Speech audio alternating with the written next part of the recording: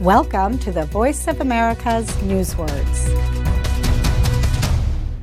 In January, Israeli forces destroyed 2 homes in the Hebron area of the West Bank. Scuffle.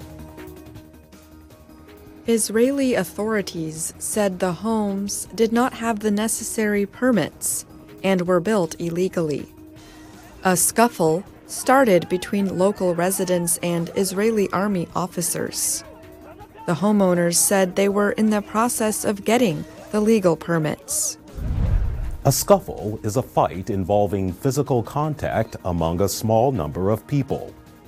A scuffle is also a tool used in fieldwork by pushing it against the ground instead of pulling it.